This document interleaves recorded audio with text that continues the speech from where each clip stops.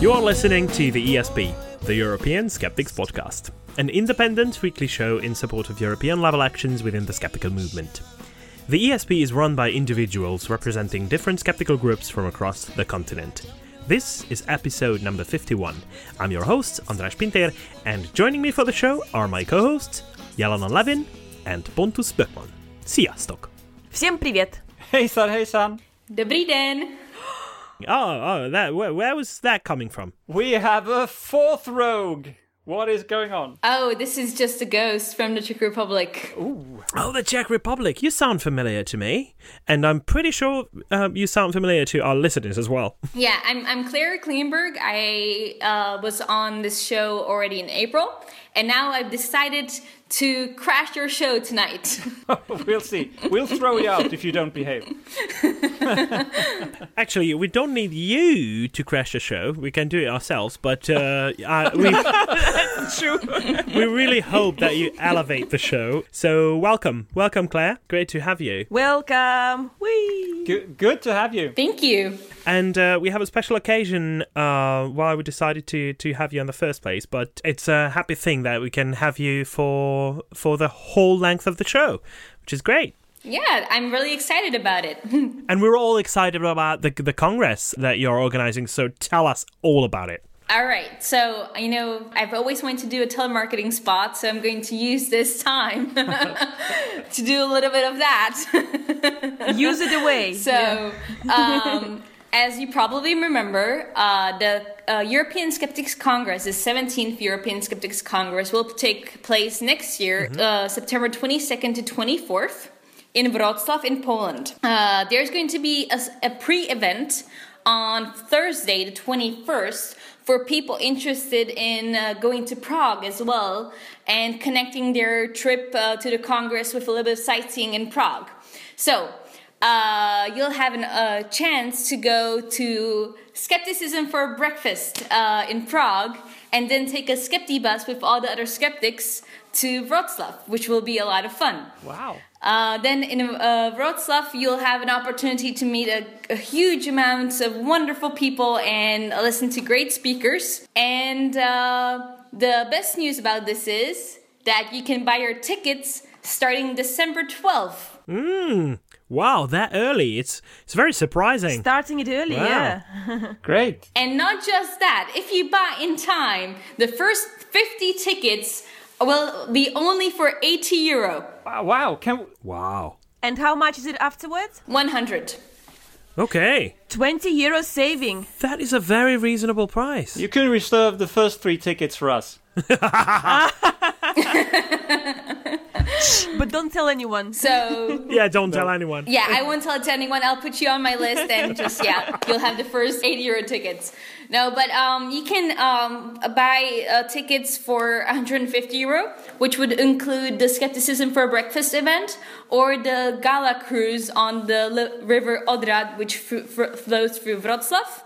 Or you can buy a €200 ticket, which gives you both. It gives you the Skepticism for Breakfast, it gives you the cruise, and you can also take the Skepti bus within that ticket. You don't have to pay extra to take the Skepti bus. So, yeah, there's a bunch of really good deals, and I hope all of you listeners will choose one of them. Wow. Right.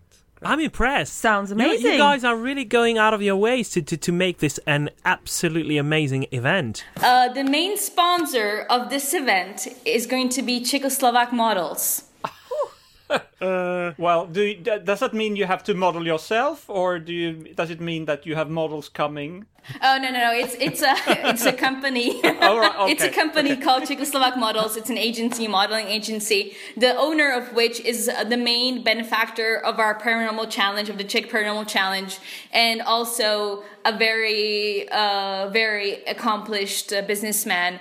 And he has decided to sponsor the Congress and help us out with affording some great speakers, including James Randi. Woohoo! Wow. Yes. So Great. Fantastic. Incredible. You can't go wrong, guys, with the lineup of speakers that you have and all these extra offers and the cruises and the buses and a discount. Okay, give us a time frame. So when does that whole fun start and when does it stop? Never Oh, stops. the fun never stops. The fun But- never stops, especially with all the models. No. Yeah. Yeah, exactly. So, like I said, on Thursday morning, the fun starts at 8 in the morning on Thursday with the Skepticism for Breakfast, which will run until 11 in the morning. And then in the afternoon, buses will take skeptics to Wrocław, where they can get accommodated, and there will be some small welcome event, but nothing official. Then on Friday morning, the Congress will start at 10 in the morning, and it will run throughout the day. And in the evening, there will be a kind of like a party thing in a bar, just have a couple of beers, just relax, get to know one another. Then on Saturday, the Congress will continue from 9 a.m. and will run again the whole day, with the evening being ended by the gala cruise on the Odra River, where you will have the opportunity to see some nice magic and to hear some live music.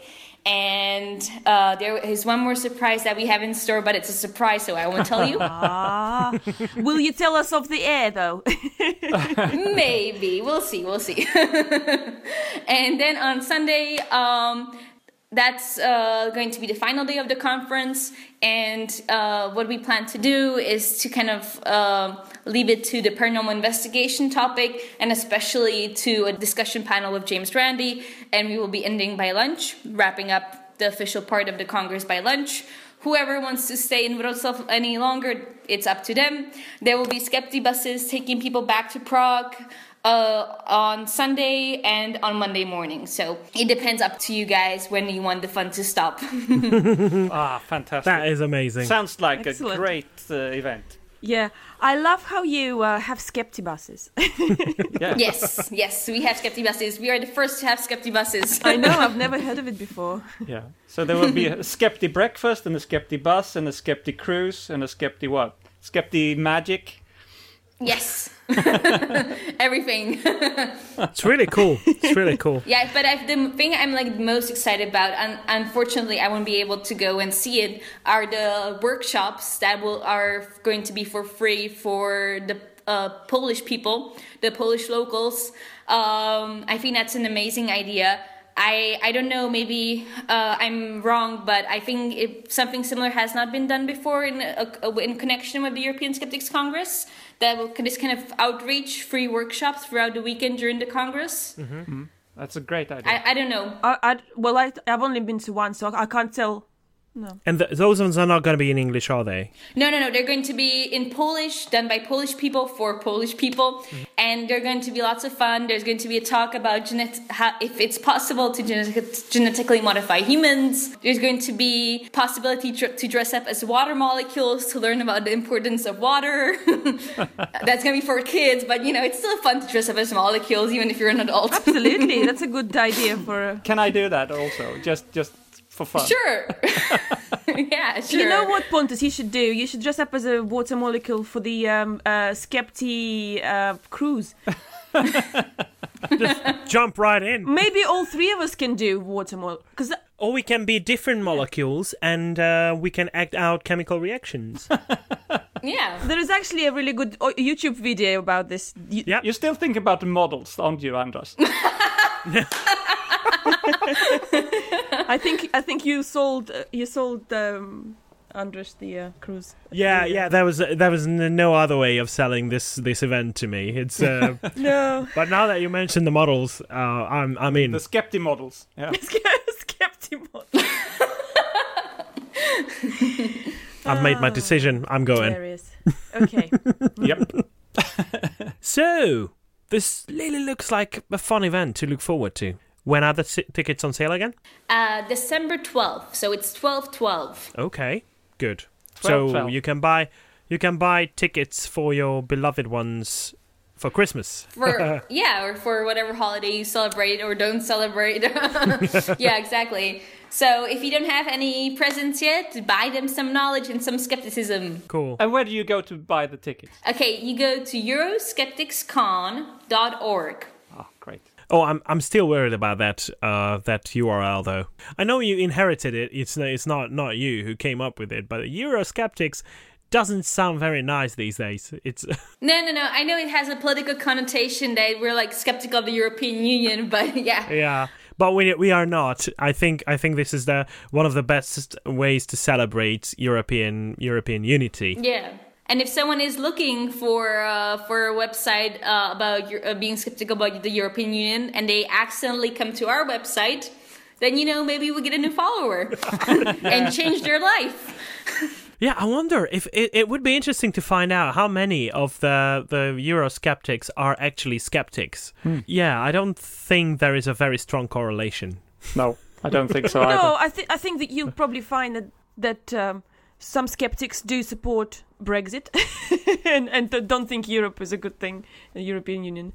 And vice versa, so I don't think there is a... Okay, yeah, cool. Lots of things to look forward to. I think it's about time to move on a bit, but I do want to mention something. Claire, you mentioned James Randi as one of the confirmed speakers at the conference, and you must have heard that James Randi was just awarded the first Heinz Oberhummer Award in Austria. Yes. He was there in Austria to accept the award, and ORF, the Austrian Public Broadcasting Corporation, they recorded the whole thing. They recorded the whole event, and it will be broadcast on television on the 10th of January as a special edition of Science Busters.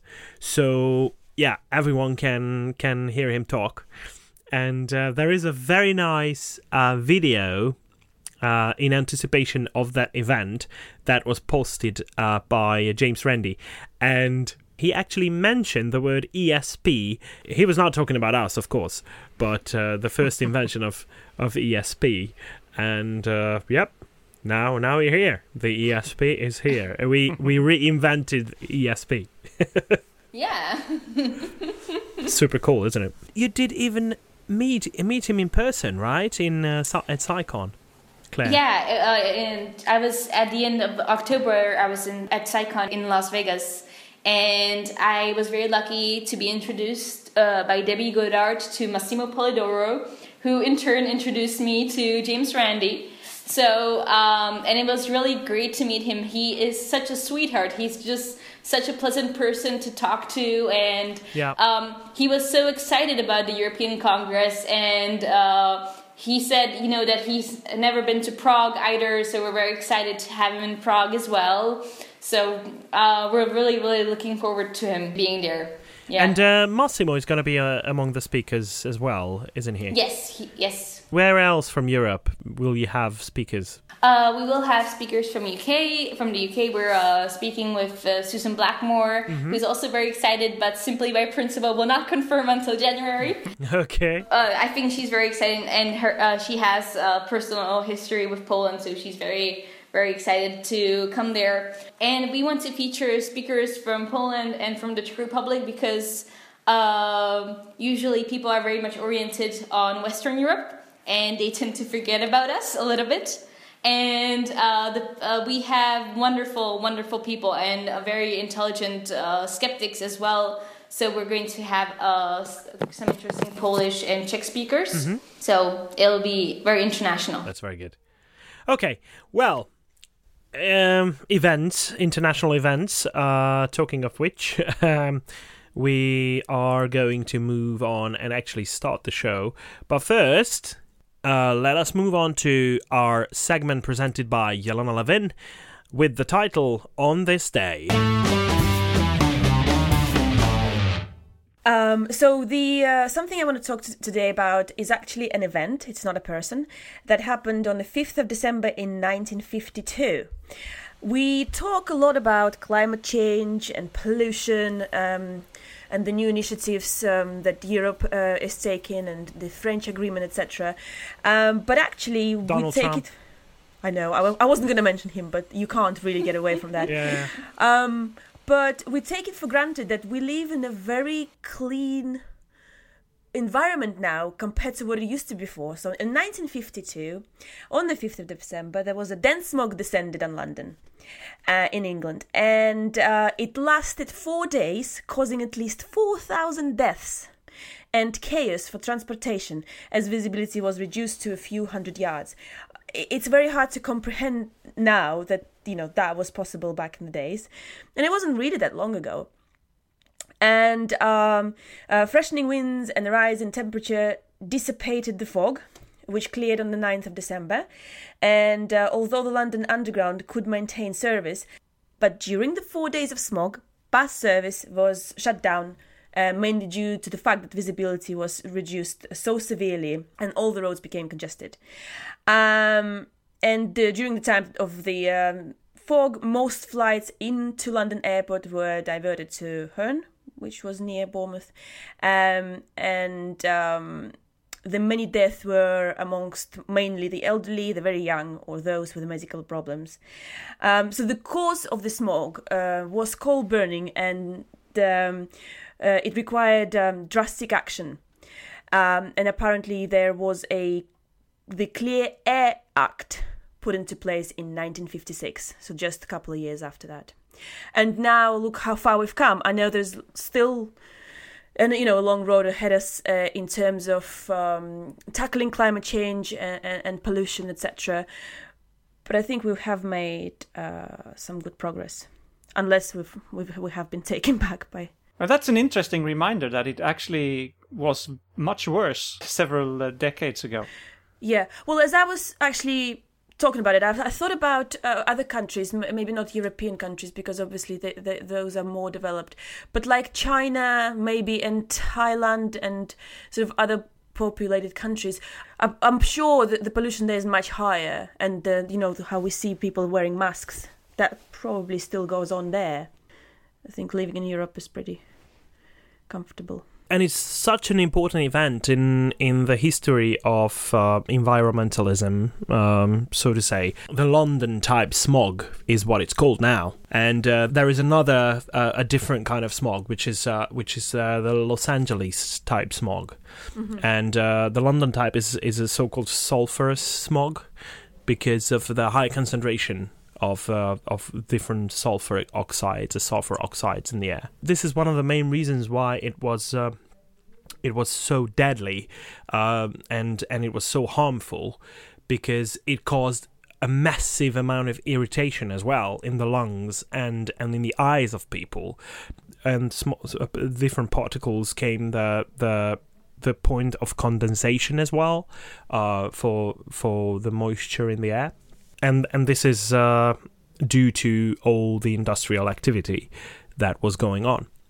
So with all the different rules to prevent air pollution or lower air pollution, and with all the filters applied in the industrial activities these days, it can be tracked back to that event. Actually, quite a lot of people who don't live in London, but live, let's say, in the middle of the country in Yorkshire, they say if somebody goes to London, they say that they're going to the city of the smog, and I didn't know what that means for a long time, but now I do, because it actually used to be in a smog quite a lot. The word smog itself comes from that event, and it's the combination of smoke and fog.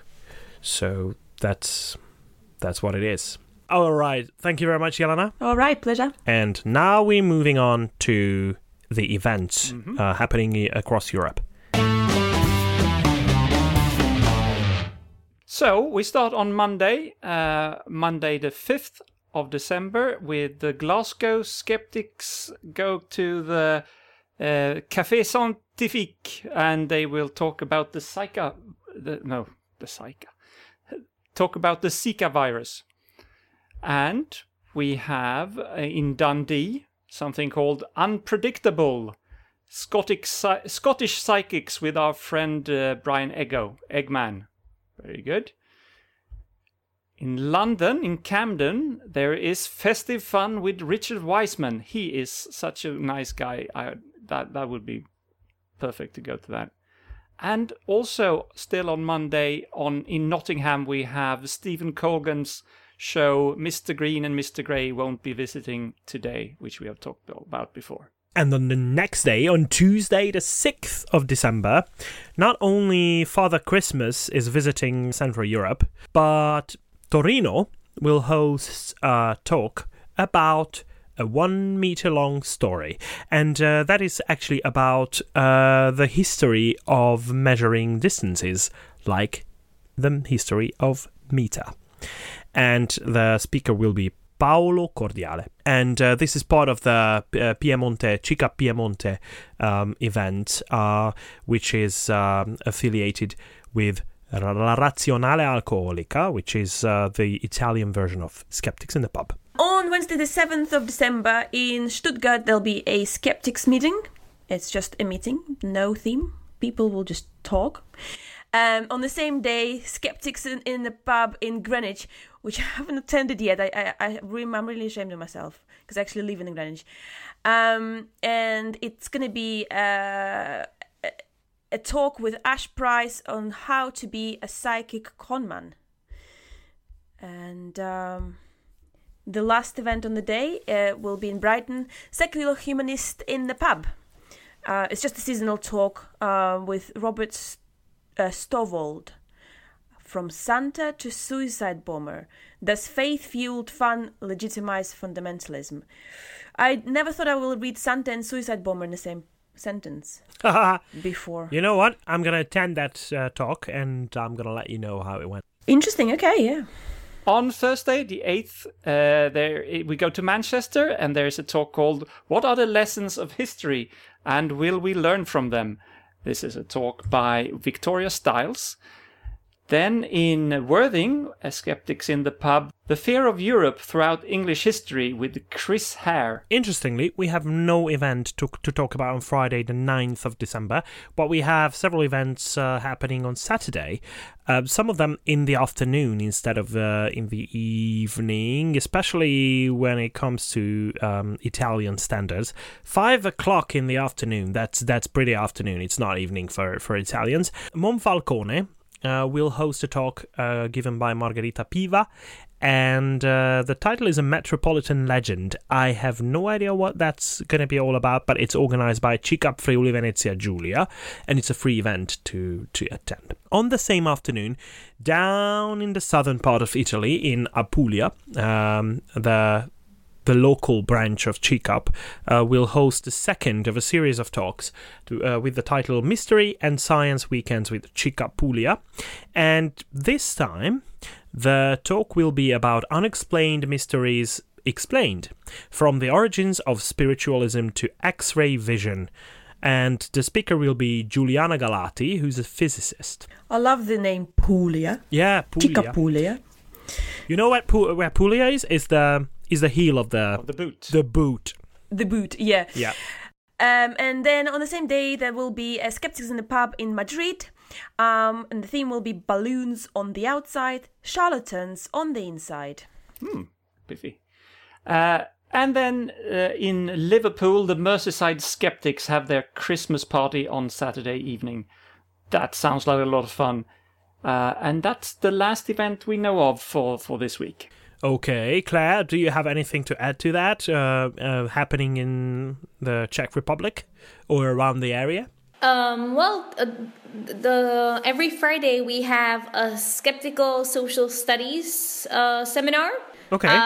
Which focuses on different skeptical topics within social sciences. On Friday, December 9th, Tomasz Bayer will be speaking about cartography from a skeptical point of view. Cool. This has been all the events happening this week. Let's see what's going on across Europe. What is there to talk about?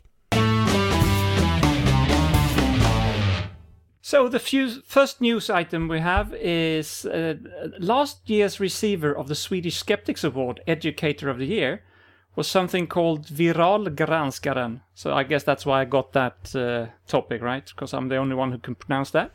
It is a regular column in the Swedish edition of the Metro newspaper. So it can be translated as the viral monitor. So they have a standing column where they go through things that has gone viral and they discuss whether it's true or not. So it's a very good thing. Now they have recently made a very instructive little video in both English and Swedish, and that is now circulating in social media. This video shows how just a short Googling could stop you from spreading misinformation on Facebook or other places. And the example they use is a real news item that was widely spread and mischaracterized a few weeks ago, especially in other countries than Sweden, because in Sweden we knew that couldn't be true. But it claimed that Christmas lights had been banned in Sweden not to offend Muslim immigrants. But the real news was about you're not allowed to attach Christmas lights on poles that belong to the national roads authorities, and this is due to technical and legal considerations. It had nothing to do with religion, had nothing to do with immigration, but it still made it viral, so Christmas lights are banned in Sweden. But that's not true. But it's great to see that the award went to someone or something that continues to do great work regarding critical thinking.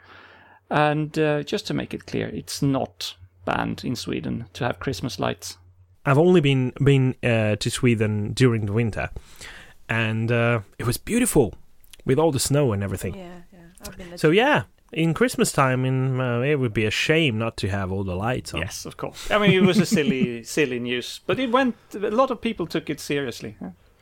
Like all the silly news that are circulating these days, right? Silly news, yeah. So we are living in the post-truth era, so nothing to be surprised about. I actually even remember that news item from last Christmas, that reading it in a Czech newspaper about Sweden banning the Christmas lights because not to offend their Muslim citizens. Not true. Yeah, I think it was covered even in Hungary. So when it starts circulating, there is no way of stopping it. So, are we going to stay with the topic of Christmas? Yeah, I think so. I think I might as well face it. Okay. Well, so this topic I want to talk about has been published in several newspapers lately because, of course, we nearing Christmas time and anything Christmas goes. It was published as an alleged research done by some scientists, but actually it was no research at all. And it was just an opinion piece by a couple of the scientists. One of them was from Exeter University in England. Basically, the heading was something along the lines of parents urged to stop pretending Father Christmas is real, and because lying to children could damage them. So basically they're saying that all the children will eventually find out they've been consistently lied to for years, and this might make them wonder what other lies the parents have told them. And one of the doctors said that there was clear evidence from film and television taste that adults looked for a chance to be children again, and whether it's right to make children believe in Father Christmas is an interesting question, and it's also interesting to ask whether lying in this way will affect children in a way that have not been considered. And so I think there was also some criticism posted after this article. First of all, like I said, it's not a research or there's no data or anything like that, but just an opinion of these two scientists. And second of all, it implies that kids' life will fall apart all of a sudden if they discover that their parents lied to them. And that certainly shouldn't be the case. kids shouldn't think that parents is the authority above everything. Authority must be questioned, and of course kids should question the authority of their parents, and not because they're the parents, but because they want to make sure that, the truth is discovered no matter what. Steven Novella, who some of our listeners might know from the Skeptic's Guide to the Universe podcast, he wrote a piece where he's basically crushing this article, and he is a father of two, and he said it was fine for the kids to believe in it until they didn't anymore, until they discovered themselves, over time, that it cannot be possibly true, and nobody was traumatized. They still trust him, and But that's just anecdotal evidence. He should know better than to argue like that. Well, I was going to ask you, Pontus, seeing that you've got That's kids. still just an anecdote if Pontus says so. Still, yeah. I know, but it's interesting to have different opinions. My anecdotal evidence is that it's a very good thing. I mean, for us it was a game. We played the game every year, and in Sweden the tradition is you actually meet Santa Claus. In some countries you just discover the presents in the morning after, but in Sweden you actually, somebody in the family dresses up and comes and gives the presents, and of course the very young children, they think it's the real Santa, and eventually they found out that this is just a game, and it's just I'm still Santa Claus every year, and I'm looking forward to be it still this year. So, and it's a game, and I think it's a good way of softly introducing the concept that some things you can't take too seriously or too literally. Sometimes people make things up, and it could be good fun. Well, one of the really great conclusions that Steven Novella makes is that the Santa myth is being benign, and it can be used to teach children that authorities should not be believed absolutely. There is no guardians of truth, and the culture is also really complicated, and there's a lot of beliefs perpetuated in the culture that are simply not true. And so the Santa myth can be used as like training wheels for critical thinking. It is a fun and benign myth. Like you said, it's a fun game, but one that kids can figure out on their own, even at a young age, like maybe, even as young as 5.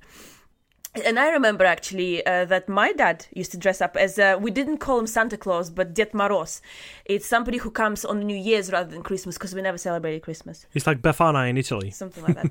But yeah, and it's, like you said, it's just a game, and it's a great training for kids. To my niece, I was something like a father figure.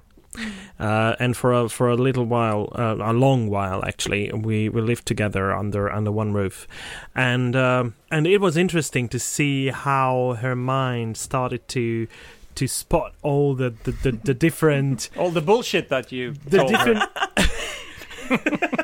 You just want to say it like it is. No, the different points of arguments about Father Christmas, and we the adults around her, we didn't deliberately try to maintain this myth. So sometimes she was just listening, and when she picked up something that we said about giving each other Christmas gifts, that's how she started to put the whole picture together. And it wasn't an abrupt event of her realizing how it happened. It just gradually moved away from her, this myth, and became, oh yeah, of course. And one Christmas, I remember one Christmas, she said, of course I know that the Christmas presents are coming from you guys. Why wouldn't I know? Claire, what's your opinion? Do you think these kind of lies kill kids' enthusiasm? I have to first kind of introduce the background. So on Christmas, on 24th, we have baby Jesus who delivers the gifts. We call it baby Jesus, and he brings gifts under the tree. But on December 6th, we have St. Nicholas, who goes around with angels and devils and scares the shit out of all the kids, the devil does. And what the point is, that the kids should be scared into being obedient and being good. and not question their parents' authority. And if they're good, Saint Nicholas will give them some candy. If they're naughty just a little bit, then the devil will give them a potato or some coal. But if they're very bad, the devil will put them in his burlap sack and take them to hell. Yeah. But first, before anything, you have to sing or recite a poem. So imagine you are a 5-year-old or a 6-year-old kid walking down the street, or your parents invite those people into your home, and you get accosted by someone by Saint Nicholas. So a tall guy in a red robe, a big beard, and a pointy hat, and an angel, and a devil who has chains and a burlap sack, usually like with a leg sticking out of it or something. Yeah. And Wow. the devil scares you, and then you're forced to recite a poem or sing, and then your fate is decided if you're going to go to hell or if you're going to get candy. Oh. Honestly, I think that's like a terrible thing to do. It's horrifying, Custom. Horrifying. Doesn't sound like the nice game we're playing. Yeah, that's in like Sweden. torturing I mean- kids, yeah. Yeah. I mean, that I've heard probably parents should say be, to me before, and I'm sure you guys also know from your personal experience or whatever, that like to get kids to do what you want or to make them be sort of more obedient, you've got to lie to them sometimes, like through your teeth, like promise them stuff, whatever it takes.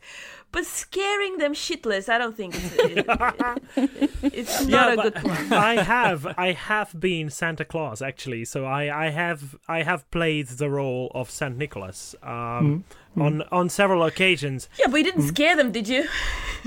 and it depends on the children, because some children are easy to scare, and and I didn't mean to scare, but the moment they saw me, they were scared shitless, really, and it was. That's not a good sign.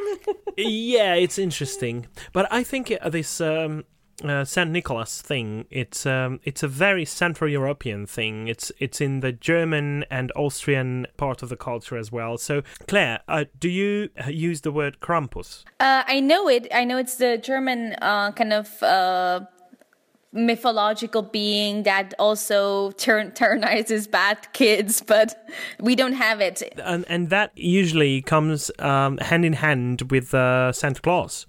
So this is in Hungary, for example, the little devils that are following Santa Claus and punishing those who have not behaved properly. They are called the little Krampuses. I just remember all those kids, singing and reciting through their tears. I think on just like I think next December 6th, I'm just gonna stay home because I can't see those crying children. It's like a cruel Central European way of doing trick or treatment. Pretty much, yeah. Yeah, it's treatment, all right. Yeah. Sorry, trick or treat. I keep saying trick or treatment because of the book. So that's enough of dwelling on Christmas. Oh, And we're not even there yet. I know. But I have to say that for homeopaths, especially in the United Kingdom, it's not Christmas these days. Just when you mention what's going on with the Good Thinking Society, they're slowly but surely wiping out homeopathy off the NHS system. But there is another problem for homeopaths, which is the Advertising Standards Authority in the UK. You probably remember a couple of months ago, I even talked about it on the show, that there was a guideline, an advertising guideline issued for homeopaths. And that was distributed among the members of the Society of Homeopaths. And now they are also scared shitless, apparently. So now they are trying to legally challenge the whole thing based on the alleged illegal bias against homeopaths. So, because the guidelines specifically said that You cannot make any claims regarding what the homeopathic pills you are trying to sell can do to you. So no claims of being an actual remedy to some illnesses or conditions. That was understood by the Society of Homeopaths as an attack against them that was originating in an illegal bias, as they're trying to put it. So that is a bit of a serious initiative that is going on now. Now they are trying to ask their members and trying to pull the efforts together of their members to legally challenge not the content of these guidelines themselves, but whether the Advertising Standards Authority and the Professional Standards Authority as well are the legitimate authorities to standardize these things that the homeopaths are affected by. So I'm really looking forward to seeing how it unfolds, but obviously from a skeptical point of view, it's just ridiculous that the way they're trying to tackle such a problem, or such an attack as they're trying to put it, is not that they are providing real evidence and they are making only claims that can be proven. No, what they're trying to do is taking legal action against an authority that is trying to regulate their field. So, yeah, that is the way quacks are usually going. One thing we often say about acupuncture is that if the practitioners really know anything about healthcare, why are they not wearing gloves? If you Google pictures of acupuncture, you're very hard-pressed to find anyone wearing gloves while doing acupuncture. Yeah. So now there's a sad story from Norway that relates to this. It happened in 2015, but it hasn't been in the news until now, when the Norwegian national broadcaster, NRK, reported on it. So it was about a man who was visiting a training clinic for new acupuncturists. So I wouldn't go near an acupuncturist, and I wouldn't go near a clinic for new acupuncturists either. And so he was treated by a student, and this student pulled out a needle that apparently had been inserted into the wrong place. How you now can find what is the right or wrong place. Yeah. But anyway, so the needle was pulled out and then pushed in again in another place. Oh. And this is the probable cause for the man getting a blood infection. Yikes. And he fell extremely ill after 4 days. He had 2 consecutive heart attacks, and then he died. So actually, it's rare to have a. I mean, we can say that it's dangerous with acupuncture. Because they're not wearing gloves, they're not hygienic, they don't appear to believe in germs, in the germ theory. But here we can see that it's actually true. You can die from it if you're really unlucky. Sorry to bring everybody down, but it's important it's news. fine. I mean, Can I ask about another Chinese medicine-related death? Mm-hmm.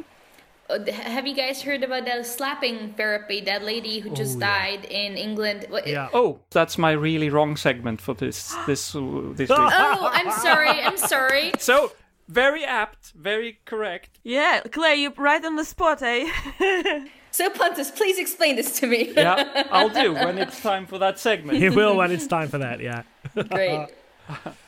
I'm not sure how many of our listeners were aware of the UFO attacks on Turkey that happened around November 27th.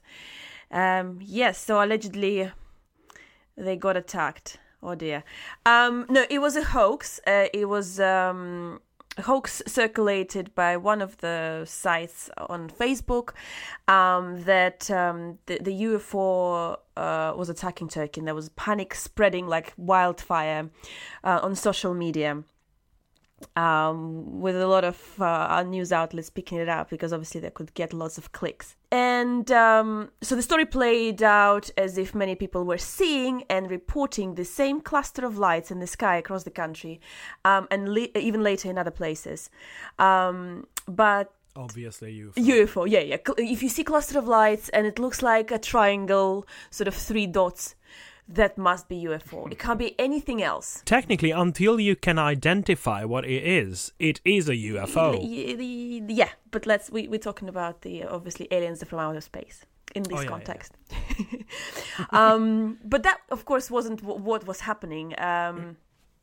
There was some investigation into these happenings done by the reporters, and of course they found out very shortly afterwards that those images were just some old images pulled from the internet, as old as dating 2007, because you could do like an image search on Google, and those were images of some aircrafts in the night, some light shows.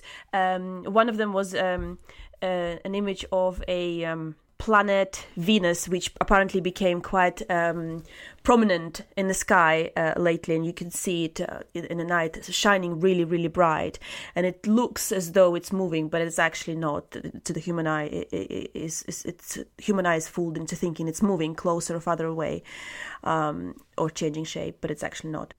When the investigation was done, it all led to this website called Secure Team YouTube channel, and they have thousands of subscribers, 145 million views, and it's basically like a clickbait factory. They just they after any story that generates the clicks and the views, and they're known for just posting some hoax.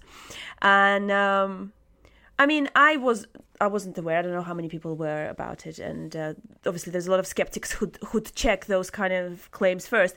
But one of the main reasons that UFO enthusiasts were claiming the reasons why it wasn't reported by the mass media is because, of course, the whole mass media is bought by the government, and the government conspired to do anything in their power not to release this information, and so it's all kind of was feeding this whole conspiracy loop was feeding on each other. And of course it made total sense that Sure. I mean, there's a lot of strange things happening in Turkey at the moment, but I don't think UFOs are among them. Absolutely, and it's probably one of the ways to divert the attention. But anyway, so there was you could see how it all could fit in nicely into this conspiracy thinking. Divert the attention, you said? Well, Are you trying to cover a conspiracy theory with a conspiracy theory? Yeah. It has been done before, you know. I was going to say, due to the fact that the basically the country is falling apart. Look at this shiny light in the sky. Don't think about the... Do you remember what we learned when we attended the Seriously Suspicious conference? I know. And I actually thought about this. So the Seriously Suspicious conference that me and Andres attended. But in any case, it has been debunked. However, of course, the believers still believe that it's been covered up. And those who were skeptical said to each other, well, I told you so, or whatever. So I guess the moral of this story is... there are no UFOs? No. No. The moral of the story is just don't believe anything on the internet, and especially on Facebook. I mean, the whole frenzy started off from the Facebook post, and I found myself actually pulling away from Facebook and getting... I used to get a lot of my news from Facebook. I don't anymore because I found myself in this bubble of... Well, first of all, you don't know what fake news are, and you can't check every single source. So you're just like in this echo chamber of all this information, probably half-baked, being peddled to you by somebody. And so, yeah, Facebook is not a good source for the news. I can't tell you which newspapers to go to for the good news because each newspaper has got its own faults, but variety, you know. And Turkey is not attacked by UFOs. Yeah, but I'd like to get back for just a moment to the Seriously Suspicious conference, because one of the most interesting things that we learned there was that even though it's not conclusive, but there are results showing that the more powerless you feel, you are more prone to believing conspiracy theories, which is very interesting. It is interesting. I mean, the more you lose control, you feel you lose control, the more you want to believe in a conspiracy theory, because that is somehow Explains it. regaining control. But that explains it. Yeah, it explains that why you're not in control and why others are grabbing the controls. Yeah. So it feels safer. Yeah. Strangely enough, it feels safer to believe in lizard people than just living in ignorance. Yeah. And in a way, it makes sense based on this. It does make sense for Turkish people to come up with something like that, because they must feel very powerless. Yeah, but the thing with the Turkish thing, with this particular story was that after Turkey, the news about the UFO invasion kind of came from all across the globe. There was from America, from England, etc. So anybody decided to just get on the bandwagon. Yeah, but I really don't get it. And why the UFOs? That's so 90s, the UFOs, and it's still ongoing. Yeah. Have you ever seen something on the sky that made you stop for a moment and think that, oh, that's odd? I haven't, but I'm sure one probably could easily, because obviously we can't explain everything that's flying there. Because there are many things happening there. Even when you just think about the scintillation, the twinkling of the celestial bodies, especially when it's closer to the horizon, coming through a thicker layer of atmosphere, they can twinkle like crazy. But then sometimes you even see absolutely weird shit. Like, do you know what the Iridium satellites are? No. They're telecommunication satellites, but they are huge. And sometimes when they go on their trajectory, sometimes they can produce flares. And there are websites where you can follow them, and when you know the exact time and the exact location where you're looking at the sky, you can actually know exactly what moment it will light up in the middle of the sky. What makes it light up? It's a reflecting sunlight by the solar panels. Mm. And once I made a fool out of one of my flatmates because using that I knew exactly, and we were out chatting, and then at one moment I said, "Look up." And he looked up, and 2 seconds later, or 5 seconds later, something like that, there was a flare. And he said, "How did you know that?" Psychic. Science, bitch. Claire, have you experienced any UFOs? Unfortunately, no. It's very disappointing. Still waiting to be abducted, yeah. But I always watch the so-called meteor shower that happens at the beginning of August. That's really, really cool. Actually, Czech Republic, and especially South Bohemia, is the ideal place for watching this. The Perseid meteor shower. Lovely. I always try to catch that, but it's always cloudy, so I can never see it. I was a high school student. We regularly went out and see it from the most distant part of Hungary, or one of the most distant parts, where there was virtually no light pollution. And one night, I remember we counted more than 300 of them. Nice. That was amazing. All right. Yeah. Talking about science, talking about everything that moves us forward, and transparency, which helps you avoid conspiracy theories, I think, because there are lots of conspiracy theories that include pharmaceutical companies as well. There is a global campaign called All Trials, initiated by Ben Goldacre and co-run by Sense About Science. It's one of the greatest campaigns of Sense About Science. But now, Open Trials is a different thing. It's basically an application. It's basically some kind of a software that tries to make searching the FDA, the US Food and Drug Administration's database of clinical trials, easier to search. and more accessible to everyone who wants to find out about a certain drug or the trials that have been done on it.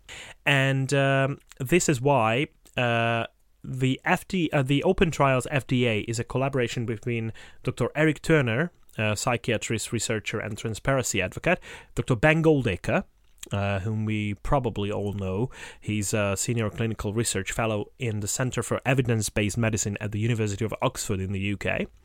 And there is an organization called Open Knowledge International, and they got together. They started developing this Open Trials, and this Open Trials is now a finalist for the Open Science Prize, which is a global prize.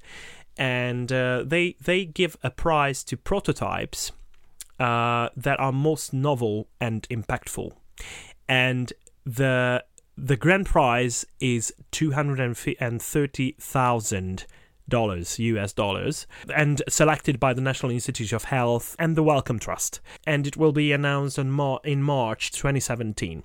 So, but why we are mentioning it is because there is a voting now that is open, starting in December the 1st, so it's now open, and closing in January, on January the 6th, 2017.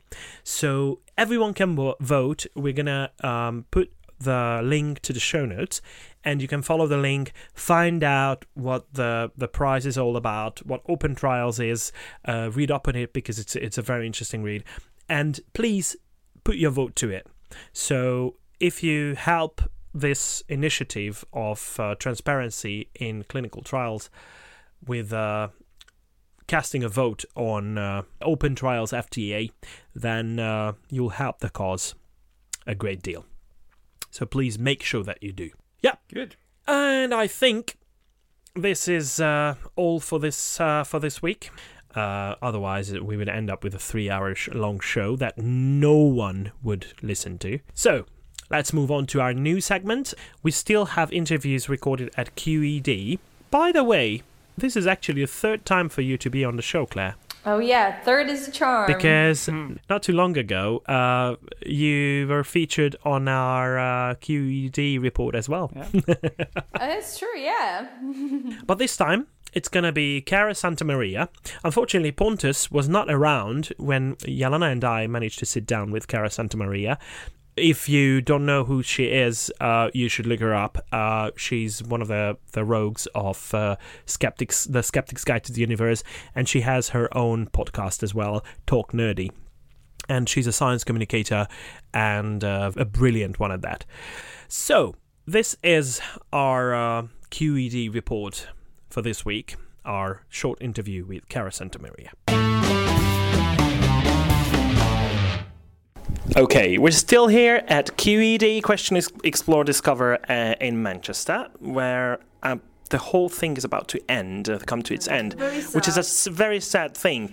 But an uplifting thing is that Jelena and I are sitting here with none other than Cara Santamaria.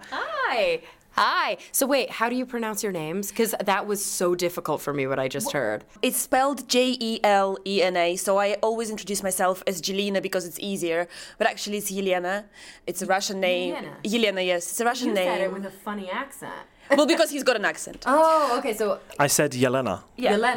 Yelena, because people don't get the L sound because Gotcha. it doesn't exist in some languages, Sure. and I think Hungarian must be one of those. But it yeah, exists in Spanish with a double L. Okay. So, right, because you said it's Yelena. Yelena. Yeah, because in Spanish it would be Yelena with one L and Yelena with two L's. Okay. Yeah, there you go. Awesome. You speak Spanish then? I don't, but my mother is a native Spanish speaker, so I heard it a lot growing up. I don't. It's horrible, and my vocabulary is terrible. I took many years in school, and I'm nowhere near fluent. But I apparently have a decent accent. That's what I'm told. So I can read it out of a book with a good accent, but I don't know what I'm saying.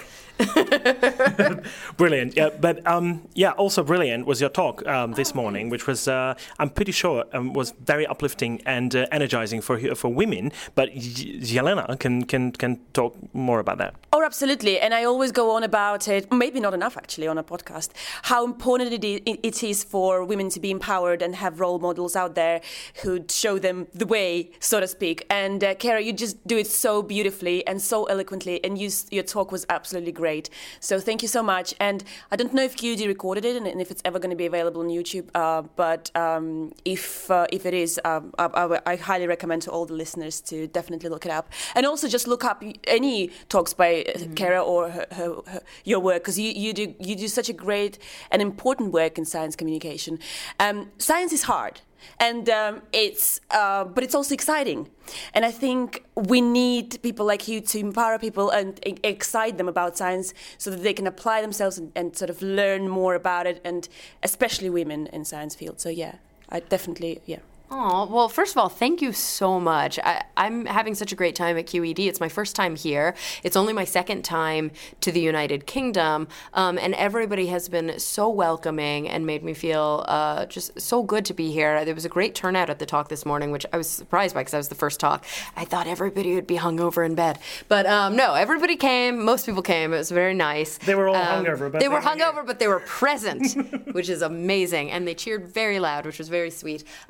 And I had a lot of fun. I was really energized by the audience. As far as women in science fields, I completely agree. You know, it's funny because when we're young, there's no gender difference at all. Little girls love science the same way little boys do. It's absolutely an innate kind of viewpoint of the world, the scientific method, the scientific mindset. I want to know how things work. I want to question everything. We're all little skeptics when we're growing up. And then we beat it out of girls. It just starts to go away. And it happens at various stages. I think one of the specific periods in the life when we really have to get to our girls is kind of between the ages of 9 and 12. It's a very typical time when girls start to ostensibly lose interest in science and gain interest in what they consider to be more fields that are more fit for girls. And they start to act differently in their science classes, especially if we're talking about schools where boys and girls are not separated. When they're in the same classroom, we see a lot of issues there because boys are preferentially treated and called upon in science and math classes, and girls have a lot of problems with things like stereotype threat. So I absolutely agree that we need to push them at the right times, or not even push them, but ensure that the ones who are already interested don't lose interest and we don't change their pathway. And it's very hard as a young girl to think, I could do that, if you've never seen another woman do that. And so just having people in positions where you can see them, first of all, so in the lab, but also in front of the camera playing characters that are those lab scientists. You know, it's almost as important to see more female scientists as it is to see more representations of female scientists on television and in film. So both of those areas are big interests for me, and that's what I try to promote.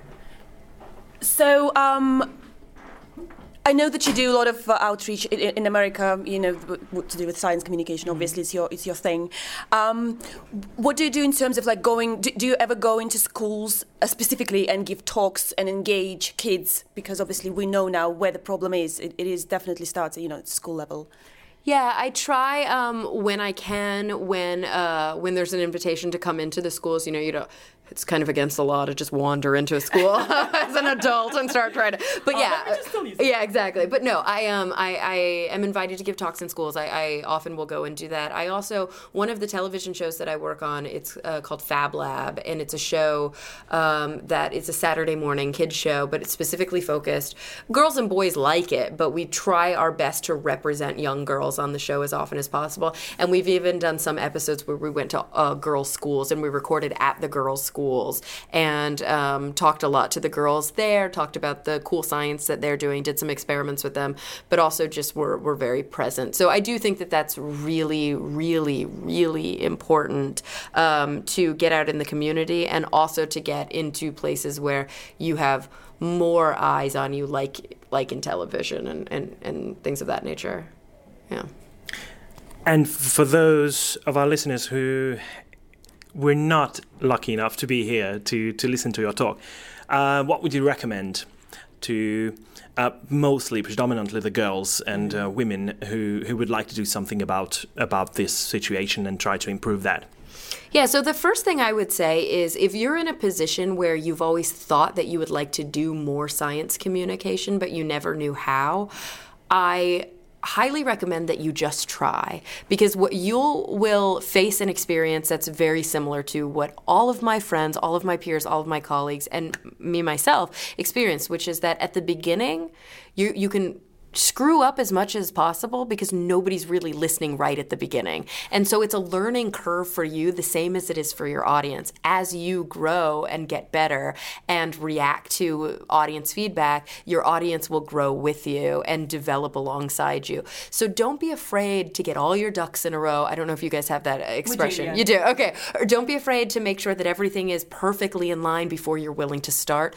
Just do it. You might not have good audio equipment. Just do the podcast anyway. You might not feel like you have a really good functional blog. Just write something and figure out a place to put it online. And then it'll get better and it will improve as you go along. I think the biggest limitation that we have as women trying to get involved in science communication and get our voices out there is a fear that it's not going to be good enough. Just do it and it will get better the longer that you do it.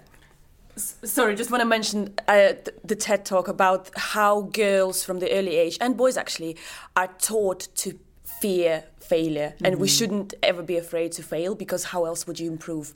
So it's a great point. Yeah. On that note, have you ever been invited to do a TED Talk? Would you like to do one? So I've never been invited, and I'm not sure that I would want to. Well, of course I would.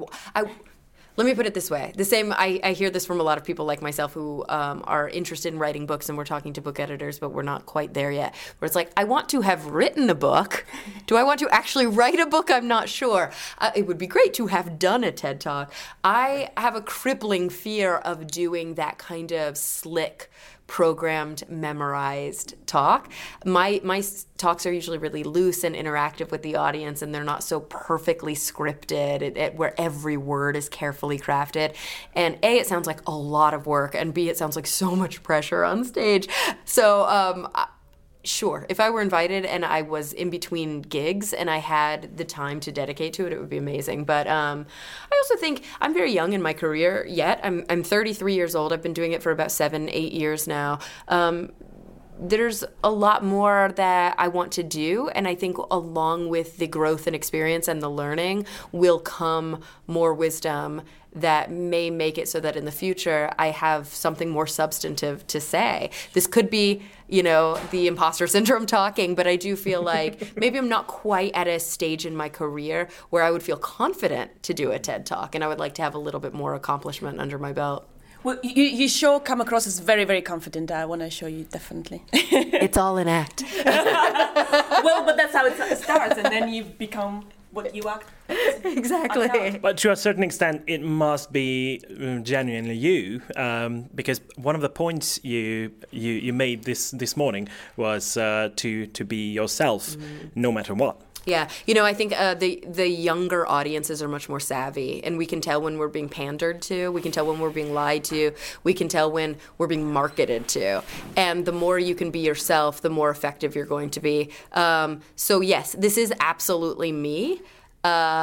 And I actually don't have a lot of fear on stage. I think that might be part of it. I'm not one of those people who's ever really suffered from stage fright. When I was a singer, I would get this really sick feeling in my stomach before I went on, but then it would usually go away. It's more that I'm actually quite shy. And so it takes a lot of energy for me to be open and to be out there. And you'll find that when I'm at conferences, sometimes I'll duck out early. And I don't drink, so I usually don't stay up too late at the bar. I'm a late night person. I stay up late, but I'm not staying up at the bar because, once everybody starts to get really drunk, I don't have much to contribute anymore. But you will find that I'll duck out early because it takes a lot out of me to be very open on stage, for example, because I'm really an introvert. I have a weird job for an introvert, and it can be very trying, but I absolutely love it. And part of the reason it's so much fun and that I love it so much is because I get to meet incredible people like you guys. QED has been amazing because there's this whole world of skeptics across the pond that I don't get to see all the time. There's a handful of people I had already met. Richard Wiseman I had met because of Skeptics Guide. Iran I had met because of Skeptics Guide, because of the relationships there. But there's so many amazing people that I hadn't had the opportunity to meet.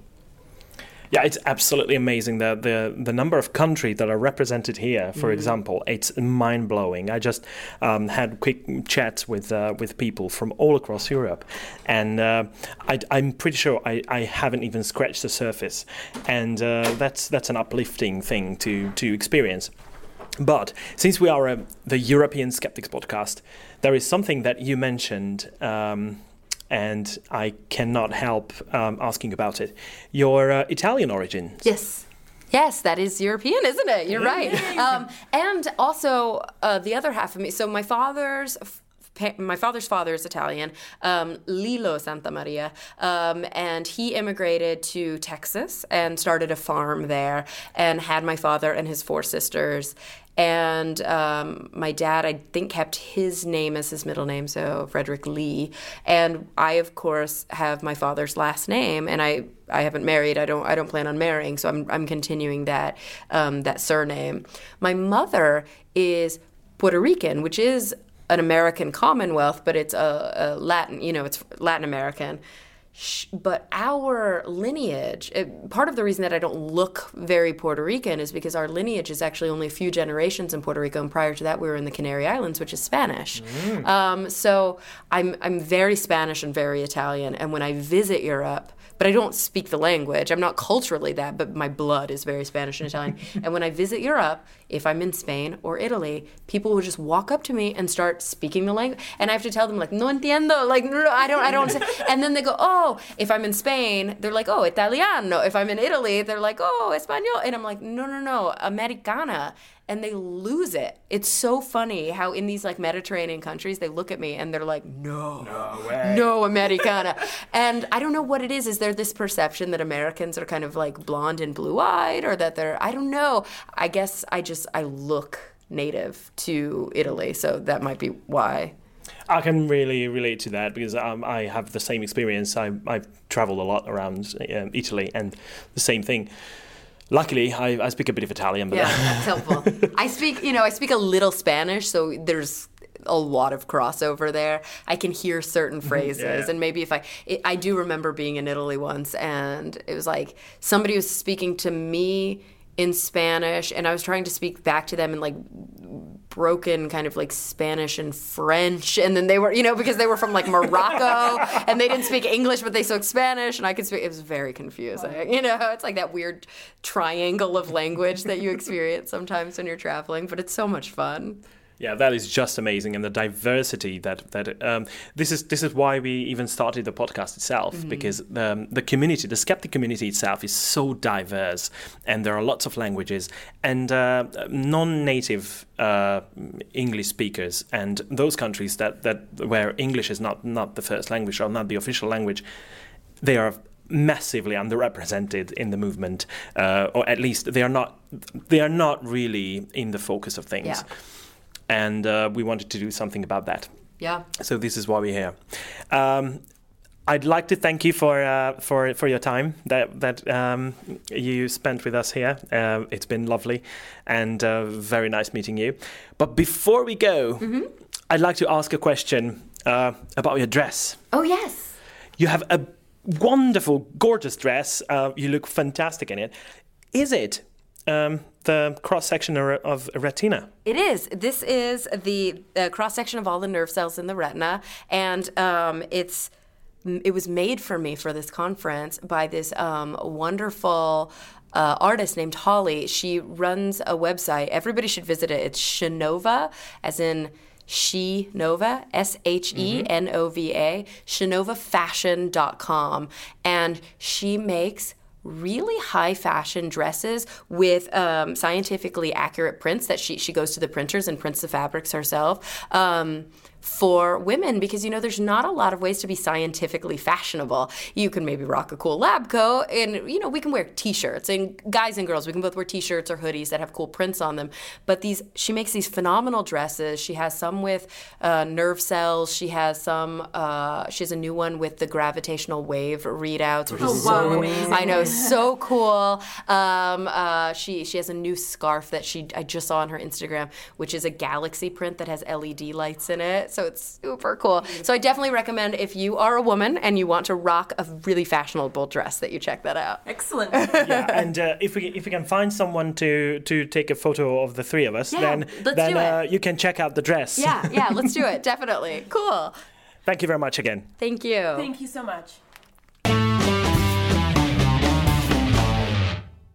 Who's been really wrong lately in Europe? Pontus, do you have something to tell us? Yes, and unfortunately it's a very sad one, because the world is full of sad things, and the latest example I've come across is something called Paida Lajin, or something like that. Let's say that you have a diabetic grandmother of 71 who is scared to take her needles. That's not a good situation for a diabetic. But what you have to understand then that is that the diabetes is caused by cha. And cha is bad blood or toxins. And luckily, this can be very easily cured. At least if you talk to some people. What is the first rule when you want to cure somebody who is suffering from cha? Any guesses? I don't know. Blood transfusion? No, you should take their money. That's the very important step. You take their money. That's the first step to getting cured. I don't like that step already. No, so if you pay about £750 per week, that's a good amount for grannies, I think. So you take your grandmother there, or somebody's grandmother, and you slap her quite harshly. Because that is what Paida Lajin is all about. You should slap people hard and repeatedly. And it's supposed to be a fine Chinese tradition, but I don't know. But you want to make sure that you see clear bruise. And it's therapeutic for whom? For the one who's slapping, or for the one who's being that's slapped? a very good question. But I guess it doesn't hurt to be on the side that gets paid as well. Is it one of the kung fu styles? Or? Could be. But you want to what you want to make sure is that you see clear bruises and marks on the body, because that's a good sign that the cha is leaving the patient. Oh. And it's hard work. It takes about 3 people to beat up a grandma real good. Oi, oi, oi. Yeah. So hold on, let me just get it straight. Are you saying that that the bruises are the signs of toxin leaving the body, not the fact that there is a blood clots under the skin that are produced by beating? Okay. Absolutely. That's how it is. So of course. I'd like to help these people get rid of their toxins. Yeah, exactly. Yeah. Giving somebody of their own medicine in this case, as it were. Yeah, exactly. Yeah. Oh. Couldn't put it any better. You want some? Yeah. You want some? Yeah. But you should do it for a week, and you should also make sure that the subject is fasting and that you stretch her legs in very painful angles. Oh. That's good. And this is exactly what Xiao Hongqi is doing. He is a guy from Beijing, and he has 2 colleagues, and they did this to a Mrs. Danielle Cargom, and this grandmother was found dead hours after taking part of this so-called self-healing workshop, which took... So basically she was slapped to death. Well, that's not the whole truth. It took place at a country hotel in Wiltshire, the UK. But the thing is, the reason she died was probably not from the slapping. It's because they convinced her that she should no longer take her dreadful diabetes needles. Oh yeah, of course. So she probably died out of that.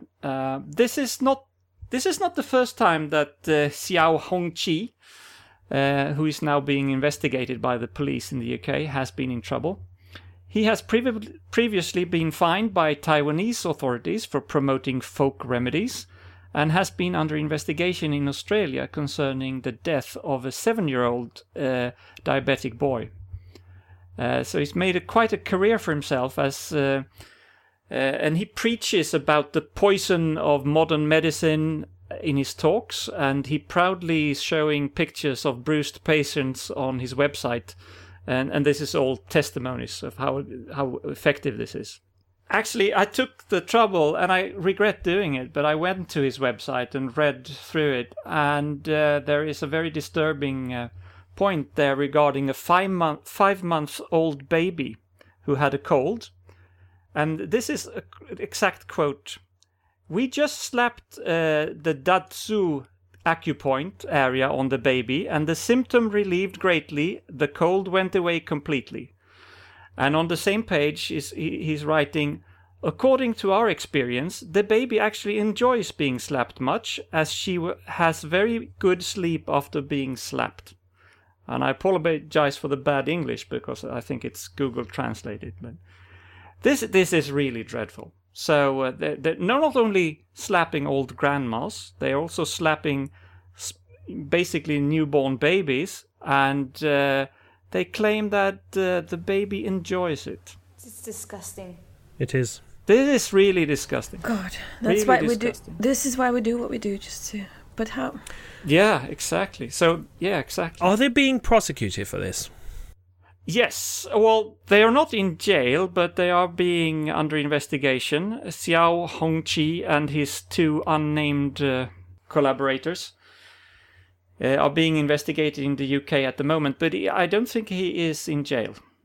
Oh, God. Yeah, so a little bit of a downer here, I think, but very important. So, Xiao Hongqi and his gang of child-abusing and granny-beating morons gets today's prize for being really wrong. That's so much worse than being wrong. Yeah, we have to rename this segment soon. This is not strong enough. Scum of the Earth, I think. Scum of the Earth, yeah. That's the something new like segment, yeah. This kind of is very interesting how this method is so similar to how exorcisms are conducted.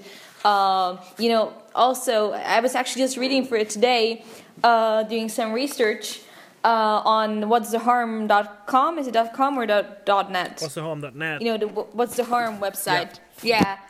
And there also was this case of a 13-month-old baby, which they also they bludgeoned to death to get the devil out, the demon out. Yeah. Then another 5-year-old girl or 6-year-old girl who was sleepwalking, and her mom also stabbed her to death because thinking that she's possessed by the devil. Just absolutely crazy things. Like, I think there should be billboards everywhere. Mm-hmm. Hitting people does not get the negative energy out. It does not get the devil out, and it does not get Cha out. Just stop hitting other people. Stop hitting other people. That's a good motto. If everybody can live up to that, it would be a much better world. Yeah. I think, guys, after this kind of bummer of a segment, we need to introduce another segment that talks about how one can survive in this world and remain positive thinking. Yeah. Oh, yeah. I agree. I think it's about time for us to conclude this show. It is. Mm-hmm. So the usual way to do it is with a nice quote. Yeah. Do you have one for us, Jelena? I do. This quote comes from Mary Shelley, who was an English novelist and a short story writer. She's best known for writing a Gothic novel, Frankenstein. Oh, yeah. And she said, "In other studies, you go as far as others have gone before you, and there is nothing more to know. But in scientific pursuit, there is continual food for discovery and wonder." How nice. Mm. Yeah, nice way to say that science is never done. There's always more. You can always go further. Yep. All right, so I'd like to thank Claire again for joining us today. Thank you for keeping me here. It's been great to have a fourth person kind of pitching in on some of our topics. And get it gender balanced more, you mean? Yeah, girls' power! Oh, yes, indeed. It was much more balanced than usual. Wow. Yeah, cool. And with Cara Santa Maria, I have to say, we were the minority here, Pontus, today. That's fine. I like it. So do I. Well, guys, thank you very much for joining me today. Pleasure as always, guys. Thank you. Thank you very much. Thank you. And until next week, goodbye. Goodbye. Bye-bye. Bye.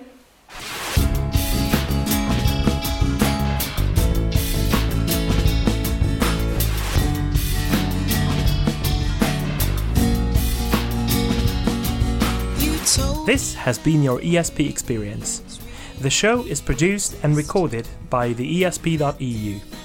Join us again next time, but until then, please send your feedback, comments, or death threats to info@theesp.eu.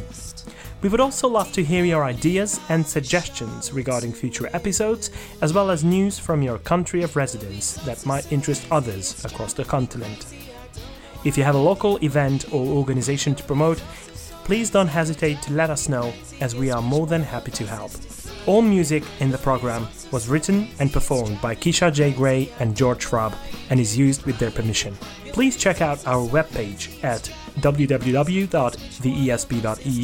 follow us on Twitter at espodcast_EU, and like us on Facebook.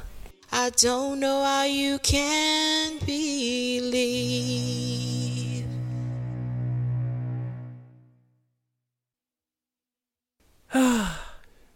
What am I saying? I don't know. It's your. I mean, you wrote this stuff, so. Yeah. he can't. He just had some notes on the back of the we've only back done pocket. it 50 times, you know. Off the record. Probably. That, it may be a secret, but we don't know. Don't give out any information you don't want to. Okay. yes, it is okay. Is it my turn? It is. Oops. Okay.